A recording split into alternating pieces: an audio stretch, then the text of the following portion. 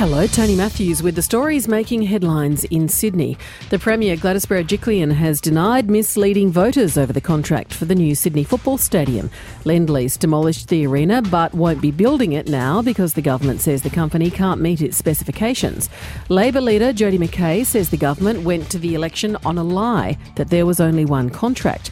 Ms Berejiklian says there was one contract, but it had two parts. The second part of the contract, there was a clause which said Lend-Lease will be the constructor of this stadium so long as they meet the certain requirements. And now those requirements haven't been met, so the government is therefore at liberty to go out and seek other bidders. And I'm confident that in a very short period of time, we'll have a new builder for the stadium. Home Affairs Minister Peter Dutton has waded into the debate over plans to decriminalise abortion in New South Wales, arguing 22 weeks is too late to terminate a pregnancy.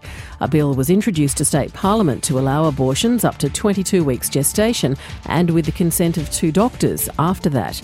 Mr Dutton has told Channel 9 he wouldn't support it. If you Google the image of a 22-week-old fetus, you have a look at the image. I think it is a very difficult circumstance for women, obviously, in any of those situations, but that's the most contentious element of the New South Wales debate, and I wouldn't vote for it on that basis. A long-planned expansion of the Art Gallery of New South Wales is languishing after the state government was forced to restart its tender process due to lack of interest.